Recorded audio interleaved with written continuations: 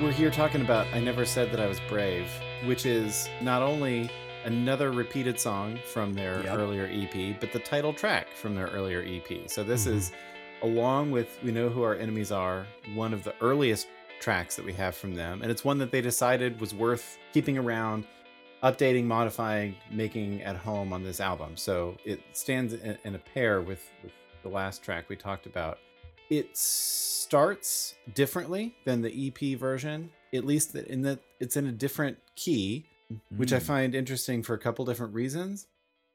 The EP version actually follows those four descending notes of A, G, F natural, E, and it repeats that a couple of times. The LP version that we're mostly talking about here today does the same pattern, but it starts on an F, a third lower, so F, E flat, D flat, C. So it's the same gesture, but they moved it down. And because the vocals are spoken, they're not sung, it doesn't actually make that much of a difference for Aaron's delivery, what key. It's not like it's like a better range for his voice, because he's not singing pitches to this anyway. So it's a subtle thing that unless you intentionally like listen to them back to back, you don't notice that there's a key change. I think it's odd, though, that they chose to change the key because of what this gesture is. And I'm going to try to make this as fast as I can. But I think this is super interesting, the way this thing starts, because that pattern doesn't show up anywhere else in the album quite the way it does here. And it's a special kind of a pitch pattern that has pretty old roots. So I'm going to play it here in A, the way it normally appears. And normally that sort of a gesture shows up in guitar music. And it goes back to this really interesting, sort of artistically, culturally fruitful period in southern Spain from the 700s to the 1400s under Moorish rule. So this region of Spain was called Al-Andalus, later anglicized as Andalusia or Andalusia in Spanish. And so this pattern has been given the nickname of an Andalusian cadence. It's this interesting musical cycle that has this constant downward motion that makes you want to repeat the cycle again. So it has a cyclical nature. It has a descending shape, which are two features we've already been talking about in the music on this album, as both these sort of descending, lamenting figures as well as musical cycles.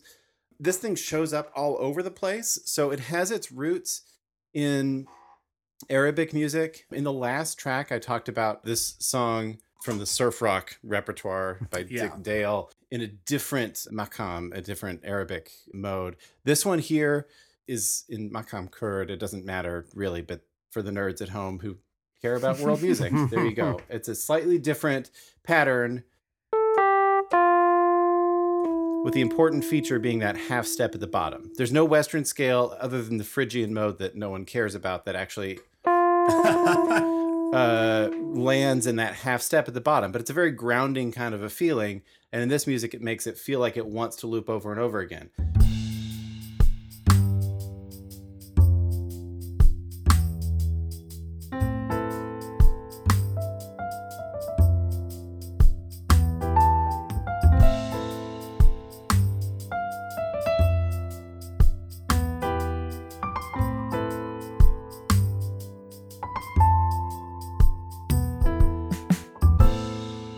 Something I've been trying to pay more attention to in the latter half of this record is things like where the various instruments are panned. Because after talking about Jay Robbins in such detail, it's just really interesting to see how this thing is produced. And so those opening notes only appear in the right. Like there's no sound. The only sound in the left is a little bit of feedback that kind of sounds like the bass player didn't turn his guitar down. You know what I'm saying? Yeah, there's a definite like white noise hiss that starts this track that is different than anywhere else. So it feels intentional to leave it in. Exactly. Yeah. It is not a mistake. Yeah. Right. Specifically because it is panned to the left. Like that is... And real quick, just for people who aren't familiar with audio engineering, panning just means you have you're hearing the instrument more in one ear, like one side of the speakers or headphones, than in the other ear. And usually an engineer will pan the guitars more into one ear than the other, sometimes entirely into one, but usually it's just more toward one than the other because you're able to hear them better that way. Your ears can distinguish the sounds and it won't sound muddy. If everything's panned to the center, then you don't hear as much separation between the instrument. And then sometimes panning is done intentionally for effect, or you'll have like cross panning, and engineers or producers can decide to do interesting things with panning as well. It's hard to know, I think, in a case like this, what without talking thinking to Jay about or right the band exactly members. yeah. But I find it interesting because then the nearest thing I've come to that is anytime I listen to Radiohead, for example, there's so much complexity in a Radiohead track that they have to use panning pretty aggressively or else it becomes muddied. So there's usually 3 main guitar tracks and then alternative things that are being done in the studio that might not be done live. So they have to do it that way, or else, as Joel said, it's going to be completely muddied. But I think it's really cool to notice that in something that essentially just sounds like a basement punk song to start with this fuzz white noise thing going on, and then some kind of relatively quiet guitar going on in the right. Once that guitar, and you can tell it's the same player because of where it goes, when it goes panned to the left, when it comes in with the kind of lilting sound, which Stephen, I'm sure you'll talk about in a second here, and then that pans back to the right. So again, it's creating this almost, here I go again, talking about whirlwinds and whirling dervishes. Yeah. Like it almost starts that kind of merry-go-round feeling.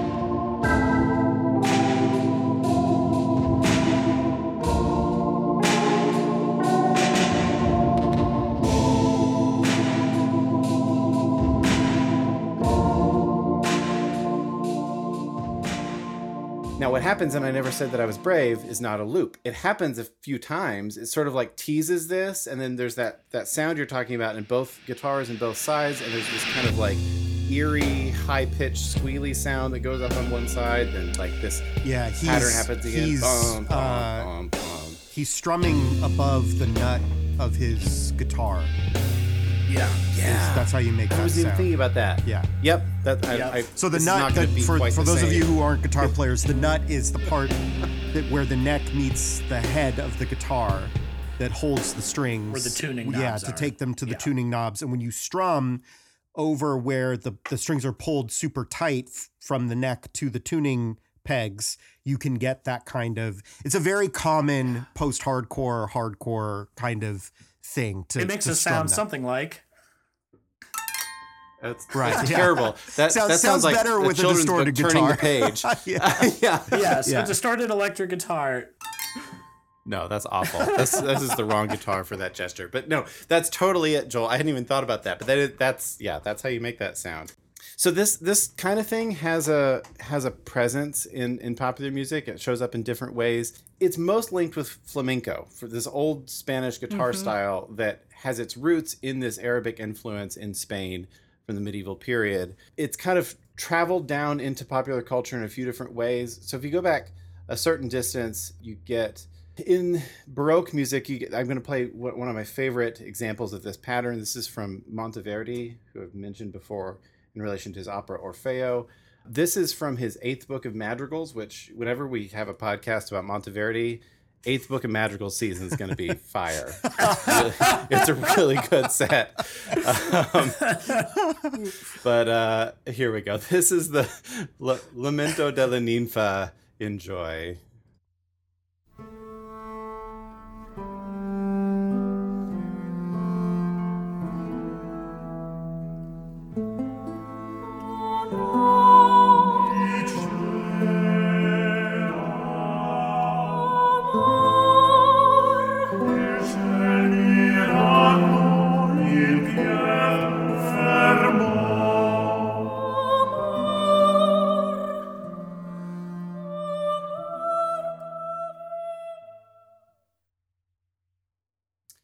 So in its time, that that was a kind of popular music. It had a repeated pattern. It was catchy. And it had this sort of like tear-jerking love story element to it. This is in the early 1600s.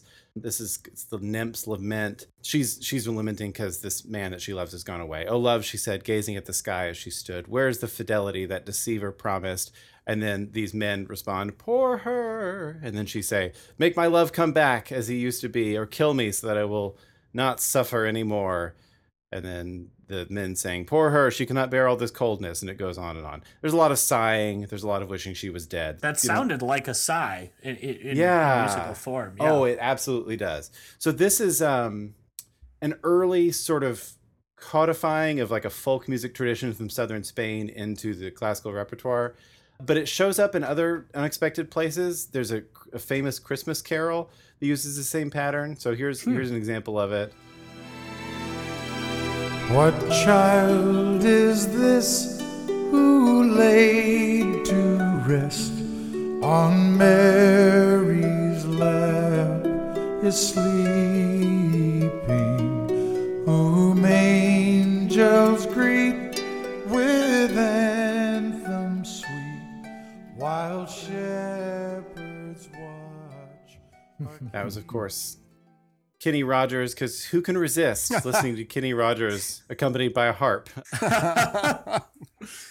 Greensleeves, the tune to What Child Is This, is a version of this pattern. And because we talked about surf rock, and because we talked about these sort of drum fills, here's a really famous one from the 20th century.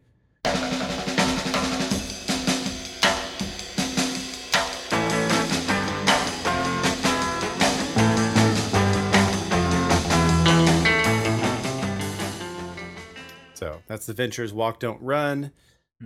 I could go on. There's literally, if you want to go, people, there's an entire Wikipedia page that is just a list of popular songs that use this chord progression. So That's awesome. It's a thing. And it calls up some interesting sort of mental spaces. A lot of it, I think, though, ties into this medieval Spanish intermingling when, this era when Christians and Jews and Muslims lived in relative peace and stability in this part of Europe. Yeah, it was. I could say something about that. I mean, this is a period of time that fundamentally changes the history of Christianity. I mean, I don't want to put everything on the shoulders of philosophy, but the West would not have known Aristotle if it weren't for this period of history and the Islamic commentary tradition on Aristotle's philosophy. The West really didn't know much about Aristotelian philosophy. Most of the early medieval Christian philosophers and theologians were Neoplatonic. And then Aristotle's work began to find its way into the hands of Christians. First, it was translated from Arabic into Hebrew because you have lots of Arabic-speaking Jews who were also theologians, philosophers who were translating it, and then from Hebrew into other European vernaculars. So someone like Thomas Aquinas, for instance, who is an Aristotelian theologian and philosopher, he would not have had Aristotle if it hadn't been for this confluence of Christian, Jewish, and Islamic cultures coming together during this period of time. Yeah, it was an immensely important era of cultural exchange. So that's a lot loaded into a guitar lick at the beginning of the song. the opening gesture of this. Wow, what a song! It's a riff that has a huge history rolled out before it, and I don't know whether that's really a conscious thing. If Mike is sitting there thinking about the historical implications of what he's playing, but it's a great way to start a song. And and I apologize to everybody. We can talk about the lyrics now. How does this song start? Does anyone want to read the first verse?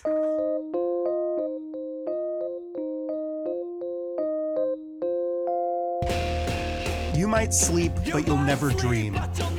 Onward progress, or so it seems. And you might laugh, but you'll never smile. Come on in and waste away a while. You You might sleep, but you'll never dream. Progress, progress, come on. And you might laugh, but you'll never smile. Come on in and waste away a long while. Da.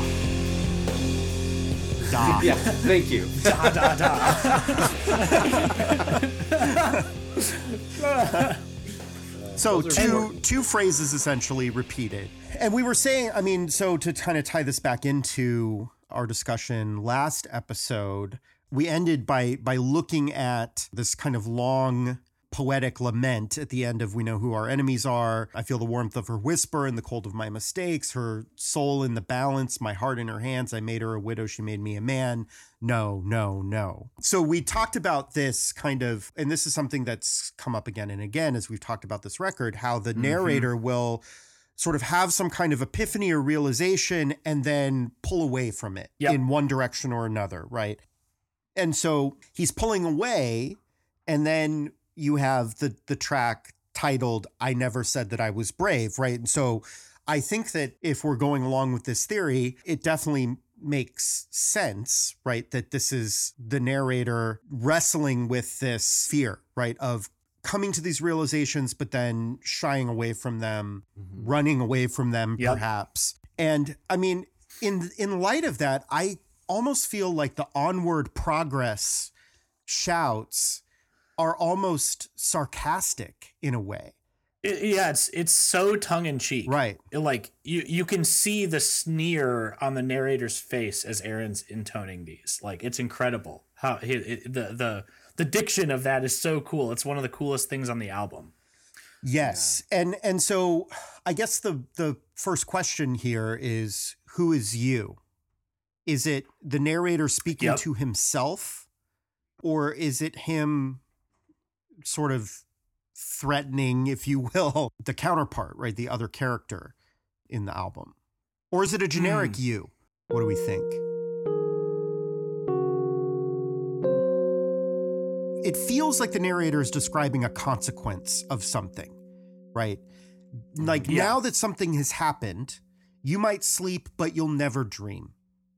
You might laugh, but you'll never smile. And that is a kind of Dante's Inferno sort of hell, right? You're certainly, that's the kind of image that you would find somewhere in Dante. Sure. But it's an image you actually find quite precisely in Edgar Allan Poe. Mm-hmm. There's a moment in this super creepy story called The Fall of the House of Usher. Oh, yes, yeah.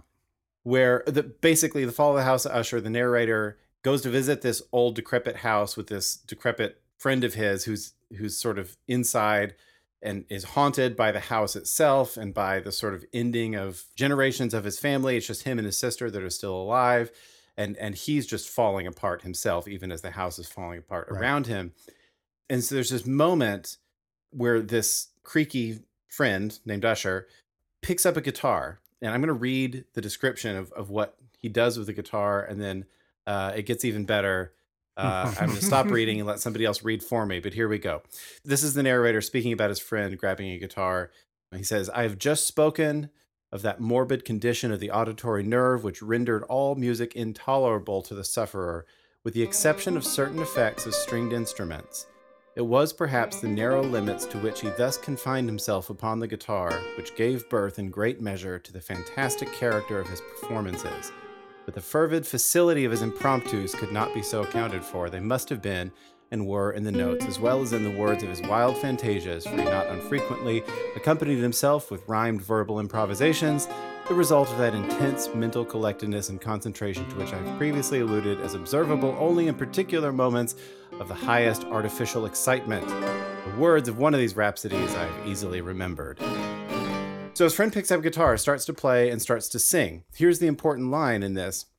"It was perhaps the narrow limits to which he thus confined himself upon the guitar which gave birth in great measure to the fantastic character of his performances." In the 19th century, when Poe would have been writing this, there's no rock and roll. There's no association of the guitar as like a kind of a generic popular instrument.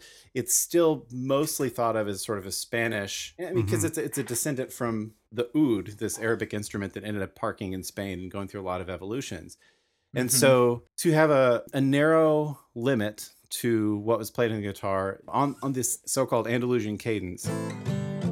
It all kind of like hangs out in this crowded space down to the bottom of the neck, and it's highly associated with flamenco music, and I feel like this is the kind of thing that Poe is trying to evoke, is that type of sound that he, and flamenco music has this really fast, rapid stuff that's going on in the fingers, even while the chord progression in his imagination has got to be something like that that's going on. So here we're in this creepy space, and it's going to get creepier because instead of reading the lyrics to the song that this friend now sings, I'm going to let Christopher Lee read them to us. There's 6 stanzas to the song that the friend sings in The Fall of the House of Usher, and we're going to listen to Christopher Lee reading the lyrics to the last 2 stanzas. Enjoy. But evil things, in robes of sorrow, assailed the monarch's high estate. Ah, let us mourn, for never morrow shall dawn upon him desolate. And round about his home, the glory that blushed and bloomed is but a dim remembered story of the old time, entombed. And travellers now, within that valley, through the red litten windows, see vast forms that move fantastically to a discordant melody, while, like a rapid, ghastly river, through the pale door, a hideous throng rush out forever and laugh, but smile no more.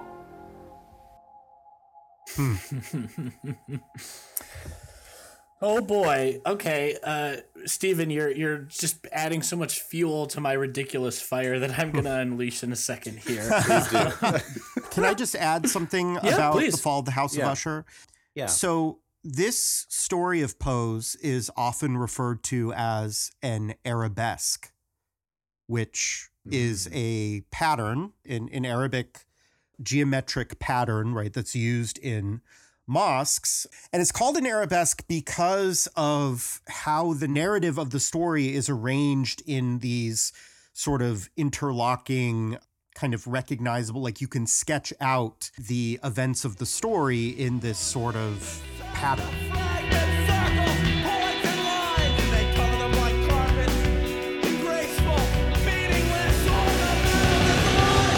There's also an interesting connection to The Fall of the House of Usher in the climax of the story. So in the climax, essentially, the narrator is visited by the return of Madeline, Usher's sister, who they've just buried in the basement. Yes, they just buried her.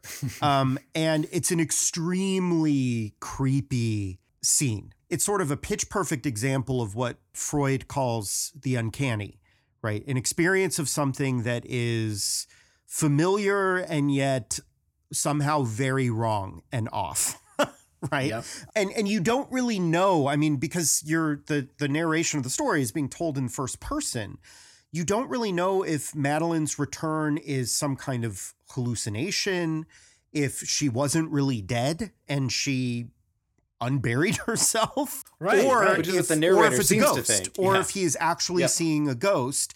And you also don't know if the narrator is sane or insane at the same time. Like because he could be an unreliable narrator. That's, something that I believe Poe plays with a little bit. I can't think of any like specific examples necessarily, but yeah. So, and the connection I think that's interesting to the record, right, is that we have in some ways a kind of similar dynamic, right, where we have a narrator who is telling us a kind of story, or at least we are privileged to see this kind of play out in his mind, if that's how we want to think about it, like if he's imagining these conversations or whatever. But it's also interesting that, the second track on the record is The Ghost, right? Yeah. And that comes essentially at near the climax of what we're saying is the end of the story.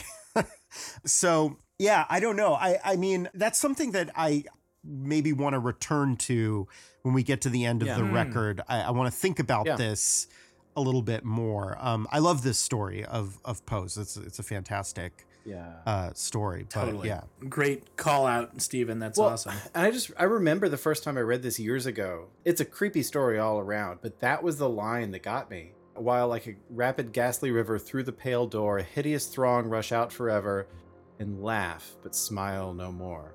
I don't that like I was just like if you just try to picture that for a second. A hideous throng laughing without smiles on their faces forever. Yeah. Yeah, what a horrible image to evoke. Yeah, I love it. Right. It's so great. It's a weird line in this Me Without You song, for sure. And you can just kind of let it go by you, and you might laugh, but you'll never smile. I don't know. Like, I always think about this story whenever I hit that line. To pick up the thread Joel was putting down about it feels like a consequence of something. Mm-hmm. Like, I think if we're taking it in this direction, this Poe-inspired direction, then to me, it's the self. Like, I see this first chunk of words before the da-da-da.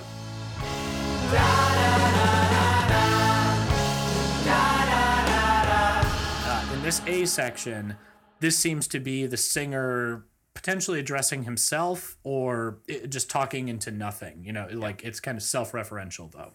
And we see Aaron play with this a lot. I mean, one of my favorite lines he ever wrote is, who's ever heard of a singer criticized by his own song? Yeah. That's what's going on in a lot of these kind of self-referential moments. He's just not, the kind of self-awareness isn't quite there yet, both as Aaron as a songwriter and the character in the narrative. Anyway, so with all of that in mind, now, apologies, folks. This is another one of my misheard lyrics. Not recently. I've known my mistake for a long time, but it stuck with me because it helped get me to where we're the kind of space we've been in for a while. So in the repetition of progress, come on. Yeah. The way he speaks come on is very jumbled. It's very, could you say, the word that I misheard it as so many years ago was jabber. And he is almost jabbering that particular line. Yeah. And I think the jabber, to be clear, is to talk rapidly, indistinctly, or unintelligibly. And there are moments throughout this where he falls into kind of a fervor. Yeah. Where, what is he saying? Who knows? Upon first listen, you have no idea what he says. And in a way that's very different than music from this subgenre of, you know, post-hardcore or even hardcore. A lot of bands like that are just screaming. Yep. And in that sense, you truly can't understand them. No. In this sense, Aaron is kind of getting, to use the terms of the youth, lost in the sauce, if you will. And so I know that's not what he's actually saying, but because he is jabbering on and on, and this throng laughing forevermore without smiling, like that word jabber just stuck with me for such a long time. It helps form a lens for me anyway. Sure. Well, and this is a pattern that shows up sometimes, but not all the time, which is that he repeats something mostly, but not quite. We've seen this a couple other ways. But in this one, I hear like what you're talking about, that it both in his delivery and in the literal words, he seems like he's sort of falling apart in the second half of it. That's exactly it. Specifically replacing the word onward with progress. So when he starts onward progress, like some other places, it almost sounds like he has this kind of speech to himself that he's working through, even if it's mocking, even if it's sarcastic or whatever. But the second time through, he doesn't even like get the word right. Just progress, come on, whatever. Like it feels like he's losing control. That's exactly it. That's why that word, again, even though it wasn't what he's actually saying, feels relevant still, because there's this unraveling of the spool in his mind, in a sense. I like that a lot. I couldn't tell you the source right now, but I remember years ago, Andrew Bird, really fantastic musical artist, had this quote about misheard lyrics, because he has a sort of an interesting mumbly delivery to a lot of his songs. And he said like one of his chief pleasures in life is mishearing song lyrics and like thinking they're singing something different that has like, it's sort of this unique personal meaning to him that couldn't have been intended, but it creates this whole other world he gets to live in when he's listening to those songs.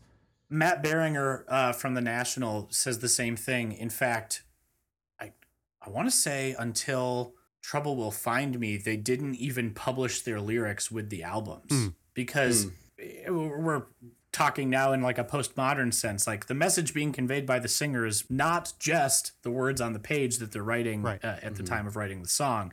It's the performance as a whole. Yeah. And as such, the performance as a whole, like you and I, dear listener, we are just as much a part of that. We are creating the reality of the song when we do this kind of listening. So it's one of my favorite things to read the lyrics as you're supposed to, and then compare it to, oh my gosh, that's what they were saying. I absolutely love that. There's another mishearing for me at the end of this. It's in print. It says, "Come on in and waste away a long while."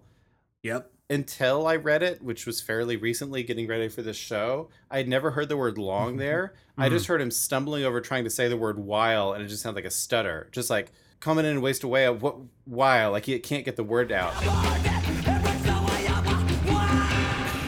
I was going to point that one out because to your point, it's like he quote unquote gets the words wrong if he's saying the same speech over and over again. So waste away a long while, it intentionally creates that stumbling effect, even if it doesn't matter what word he fit in there. It's just more syllables than were in the previous phrase, which is so cool. But that's a moment of potential self-realization, like, oh my gosh, this progress that I'm supposed to be undergoing is going to take so much longer. Like, I keep, Joel, to your point, like, I keep having the epiphanies and then I keep falling back into my same old patterns again.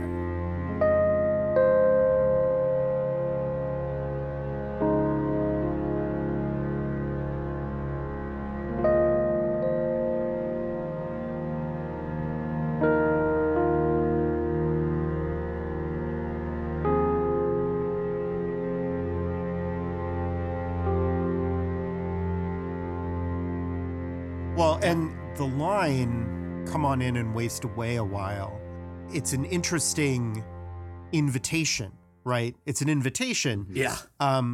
Again, to whom? To himself, to this woman, to us, the audience. And I mean, it's not only an invitation, but it's a temptation, right? It's like he's being tempted by something.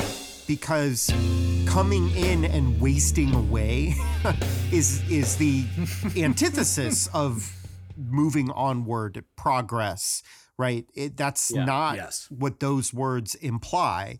And so, so there's for sure this tension going on here between what he needs to do, which is move on, right? And just struggling to do that, right? And being tempted. Yeah. Right. The clear on the surface context of that line, "come on in and waste away a long while," or "come on in and waste away a while," is definitely seems like some kind of a sexual temptation. But in the context of talking about the fall of the House of Usher, it's an evocative line to imagine that kind of just like decrepit atmosphere coming in and waste away a while.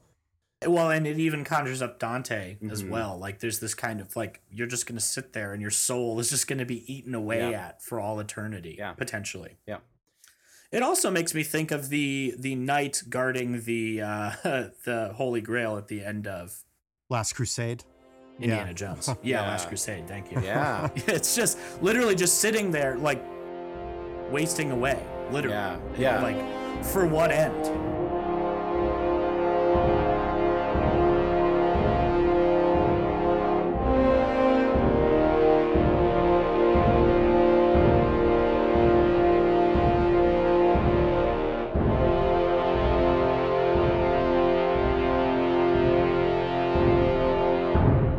To me, just in really straightforward, simple terms, this song seems like the sort of last gasp of an attempt at the aesthetic life. If the aesthetic and the ethical are the options we have, this is the last song of the A section, where we have this instrumental track A, and we have 4 songs that are sort of, under that heading. This is the last of those songs. And to me, that feels like the fullest embrace of living for the experience of the moment and the pleasure of being with this person and all the rest. And yet, the song judiciously avoids the pitch A the whole way through. So this is where I think it's odd that they made the switch. So in the EP version of it,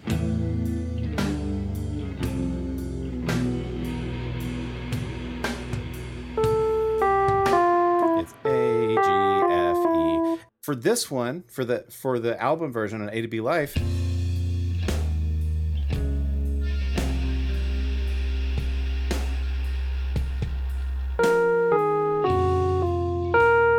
get some B flats in there. For all the other ridiculous things I've said about the notes A and B, I just think it's worth noting at the last gasp and really the fullest embrace of this A life, to me anyway, the pitch isn't there. He's still somehow trying to avoid it, or he's already moving away from it, or something. That's what I would say. Right. Well, and so to kind of piggyback on that, even what he's doing in his lamenting compared to previous songs where he's kind of reverberating back away from the realizations of the ethical, even that is different somehow. Like, coming in and waste a while, you might laugh but you'll never smile, like that. All of that sort of stuff is just like, it's almost like a lament that he's stuck in this in-between space. And so I think the fact that they aren't ever quite getting to the note A, I mean, if we're gonna keep going with our harebrained theory here, like that kind of plays into that. Like he's stuck. He's truly stuck in between. There's one other little musical detail worth noting about this stuckness, and that is in the opening gesture, we have this F, E flat, D flat, C. The first time we get that Andalusian cadence feel. The second time, they don't actually do it in a straightforward fashion. You get a tritone above it. You get a C and an F sharp, which starts gentleman, right? At the beginning of Be Still Child, it's those exact pitches. Is that tritone. And it's so subtle, it's so soft, but it's like this memory where the music keeps pulling you down to that C natural, which is a part of an A minor chord, but it's not the root of it. And then you get, with that little memory of this note that's pulled out of a B chord as well. So the A and the B are sort of co-present in a really subtle way at the beginning of this. And it's almost like he's like mulling over this decision, this sort of like he's teetering on the line between these things. And that's the opening musical gesture with all its historical loaded stuff. Within the context of the album, that sound to me is like he hasn't resolved the issue that starts Gentleman and starts Be Still Child. And then it's like he just like wipes it away. It's like whatever, and then you get this heavy, and then you like launch into the song, and it just hangs out someplace else. That's super driving. Yeah, exactly. But you just recalling the musical memory that's going on right there with that gesture. To me, that just resolves the problem. It doesn't matter that A is not showing up because we're referring back to the play between A and B in this kind of A heading section, this suite of songs under A, if you will. Yeah. So before we get into the B section of lyrics, do y'all want to say anything about the interplay of Aaron with the music in the da, da, da?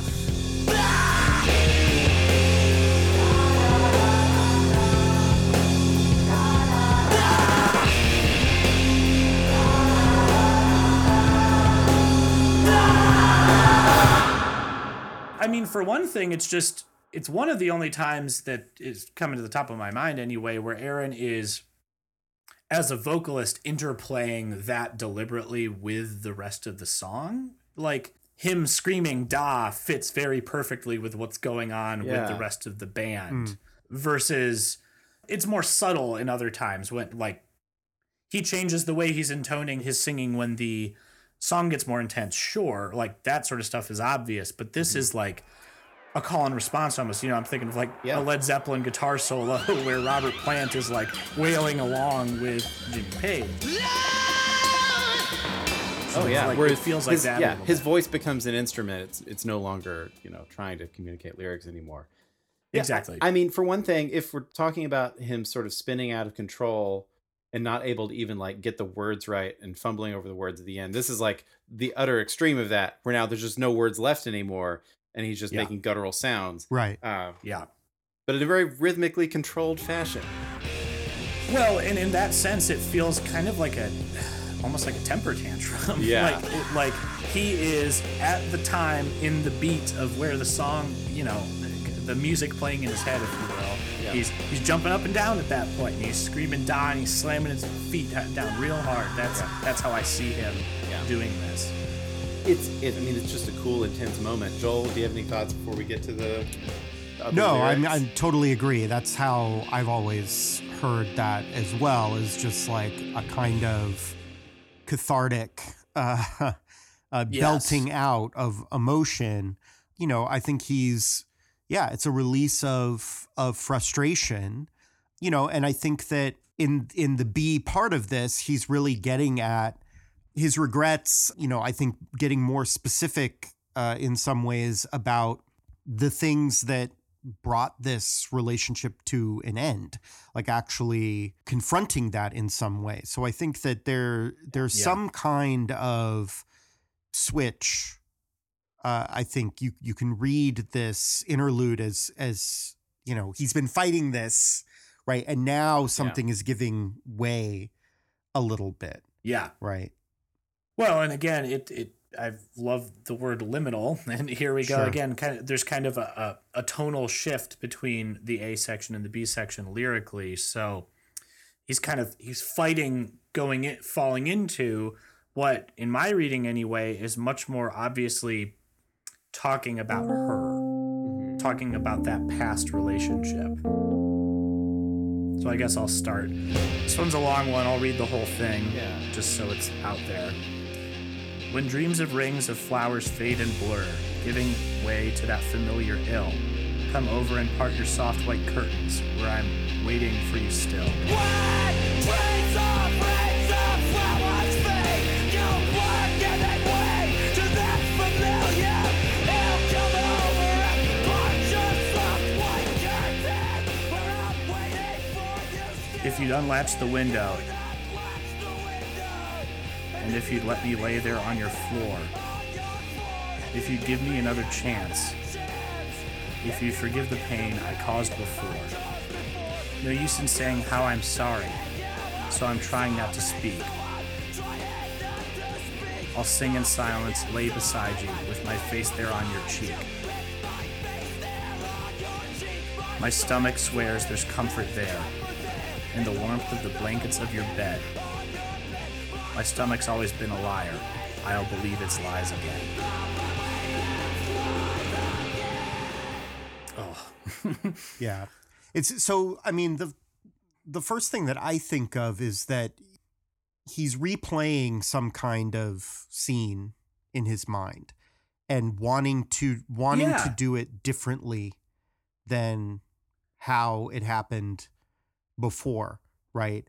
Where it always conjures to me like Peter Pan coming into Wendy's bedroom. I mean, like if you'd there's almost like a fairy tale, like there's a sweetness to this, but also a moment of, man, I really messed up here. Like the pain that I caused before. Right. I mean, I think that, we talked before about there being something alluded to in many of these songs of a kind of obviously sexual attraction, some sort of boundary perhaps being crossed. I mean, this makes me think of high school girlfriends.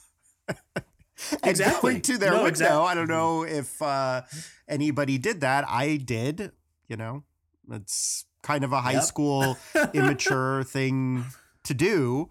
But to me, that's what this is about, right? He would go over there and she would let him in the window. And what he's describing here is not what they would do, right? Where he says, I'll just lay there on the floor, give me another chance, and I will sing in silence. I just want to feel my face on your cheek. That's it. That's all that's going to happen, right? And that there's comfort here in the warmth of the blankets, right? But, and maybe it's possible to read this, I think, as not that he did something to cross one of her boundaries, but he crossed his own boundary, right? In That's more how I read right. it. Yeah. Not Yeah. that he did something that she didn't want, but that he did something that he, again, we're talking about evangelical culture here, purity culture, Yeah. that kind of thing, right? Promise rings and commitments, a chastity, whatever, bracelets. And I mean, I definitely can speak to the kind of guilt, right, that teenagers are made to feel in these kinds of environments over doing things that, you know, are normal and usually really not that egregious either. Like not egregious Right. period at all. Right. Right. And so yeah, so it's like this thing about his stomach being a liar, and his stomach swears that there is comfort, right, in this bed. It's like the lying part, I think it has to do with this boundary, right? That it's not comfortable or something, or he wants to make it comfortable, and that, you know, maybe Yes. this is the thing that broke up the relationship because he couldn't handle his own guilt or something like that.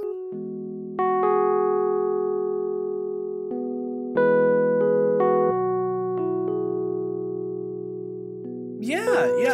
So it conjures up the question, like, who's he saying I'm sorry to? The obvious answer is her, and the hurt that he caused her, probably because he wasn't willing to go, like he dipped his toe over his boundary and wasn't willing to go further. That, you know, that's one reading. Or he put guilt on her, right? Exactly. And Yeah. maybe tried to blame her in some way for. Yeah, you did right, this. Yeah.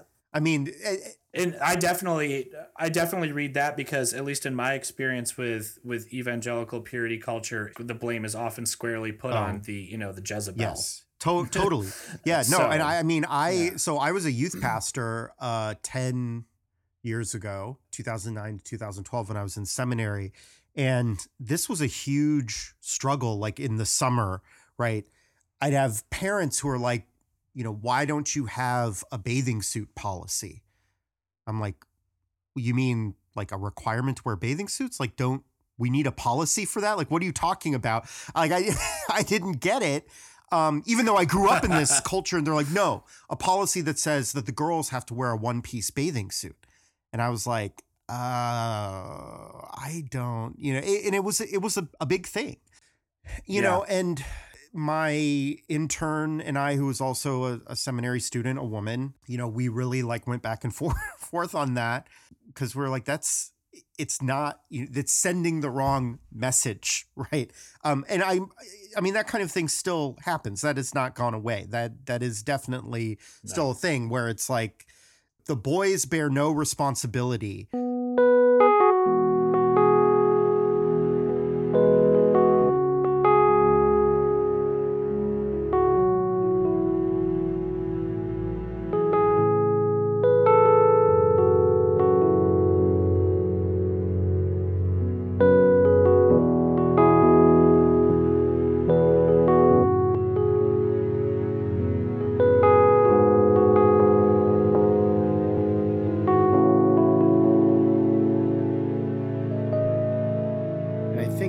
Presence of the stomach, you know, here is euphemistic at the end of this, for sure. I mean, that makes sense to me. It's just like it's one of a variety of images you could use for like the sort of physical longing for anything, almost hedonistic. Yeah.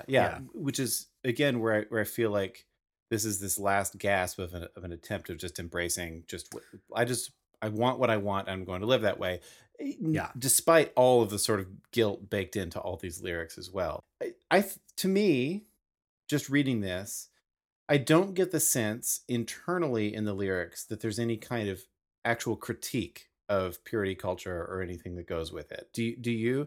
I mean, we can talk about it as an external cultural force, but within the lyrics, he seems to be inside of it, not comfortably so. He's very uncomfortable, but like consistently so. Is that fair? Yeah, I like your use of consistent. It's not an affirmation of that culture. It's just that that's the culture he lives within. And he isn't renouncing that. So within that culture, I think, you know, every change in values, which in a sort of a post-virtuous society is all we're left with, if you want to believe Alistair McIntyre, or Max Weber for that matter.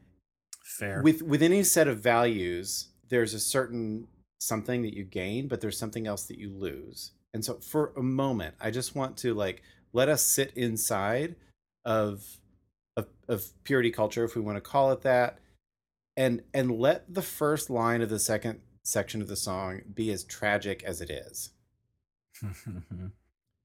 When dreams of rings of flowers fade and blur, giving way to that familiar ill.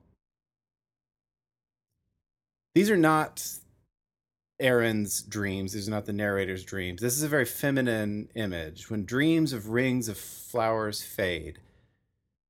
A ring of flowers, right? This is like something like little girls will string together, you know, whatever kind of flowers you can find laying around. Yeah, it makes me think of a maypole. Yeah. This is you know, I don't know if this is archetypal or not, but this is an old kind of an image that you can picture. You know, like we've talked about, you know, Orpheus and Eurydice. Like this is, you could imagine this like on the bride's head as she's dancing around this pole. There's something very sort of ceremonial and also very innocent and earthy about this whole image. That the dream of that possibility of this kind of like joyous, innocent marriage is what I see here. When that fades, giving way to that familiar ill, like that's a very harsh and fast drop. Oh, it's heartbreaking. Yeah. It's a truly heartbreaking line.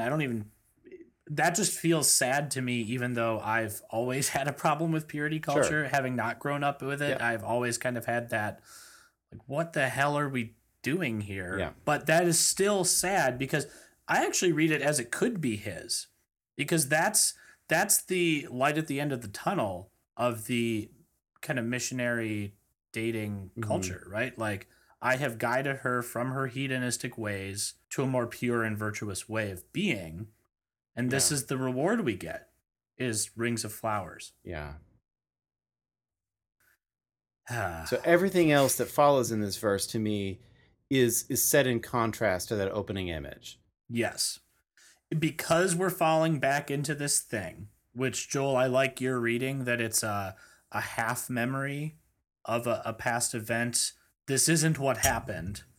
This is what he wished he could go back and do instead, both crossing his boundary and hurting her by putting the blame on her. So there's almost this oscillation between, you know, where he's placing blame, which is kind of cool. I mean, that like there's almost a real humility to it there. But again, the stomach image really evokes to me that hedonistic, like, I have no control over my body's wish to do this thing, whatever this thing is.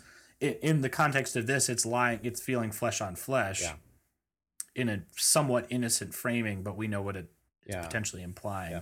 You know, and then it kind of culminates with that in the warmth of the blankets of your bed. I mean, warmth, blankets, bed, like those are things that you living an ethical life shouldn't be doing in the context of purity culture. But we also have this repeated facial imagery right in the middle of a face laying on a cheek. And we've had all these like interesting verbal close-ups to people's faces the whole way through this album.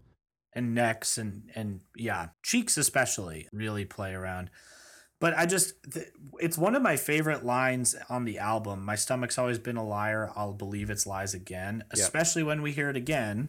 Teaser. Mm-hmm.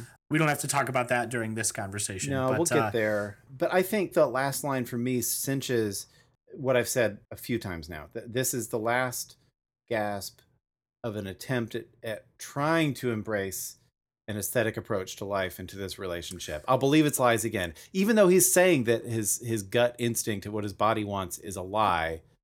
Well, okay, for now I'm going to believe it. Well, and that tells me then that the no use in saying how I'm sorry, that's directed more at her than himself or God or anyone else. Mm-hmm. Because he's wishing, like, there's a dual lament here. There's a lament that he's being stuck in the aesthetic. Mm-hmm. That's kind of what we're seeing there with believing its lies again. But he's lamenting that he can't even go, like, okay, I think I could do this aesthetic thing, but I can't go back to you because I've burned that bridge. Yeah. what a horrible spot.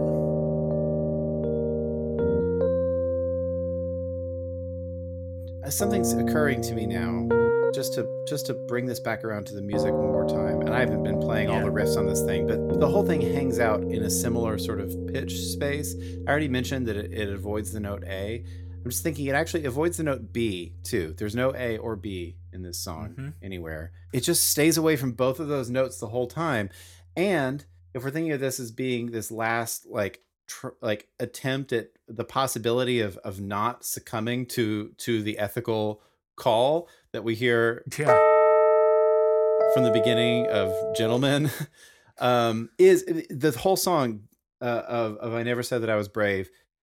The most repeated note over and over and over again is an F natural, which is the polar opposite. It's the tritone away from B, which is what we keep talking about representing the ethical. So in some ways, the musical center of this entire song is the polar opposite of the ethical.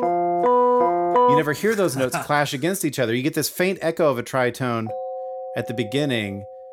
Right. But it's a setup for where the story is going to finish. And when we move into B as an instrumental track, it sounds jarring in a way that the motion into A, the first time we hear this instrumental transition, is not jarring, but it definitely is at this point in the album. If he wanted to end the story with I'll Believe It's Lies Again and just let the music play out, you can't do it. This B track comes in and interrupts that pattern. It's like, no, you can't just stay here and keep looping and like this is now where you're going to land. Like there's something else that needs to happen.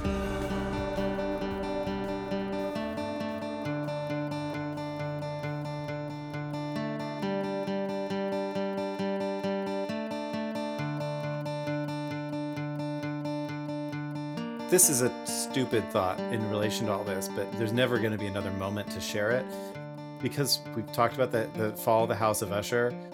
I within the like official sort of song discussion, I restrained myself, but immediately after this haunting line about laughing and smiling no more, it talks about the conversation they had as soon as his friend sang this haunting song. And I'll just read this one sentence and never mind the whole context. This opinion in its general form was that of the sentience of all vegetable things. Oh boy. And we'll get there maybe 3 albums from now.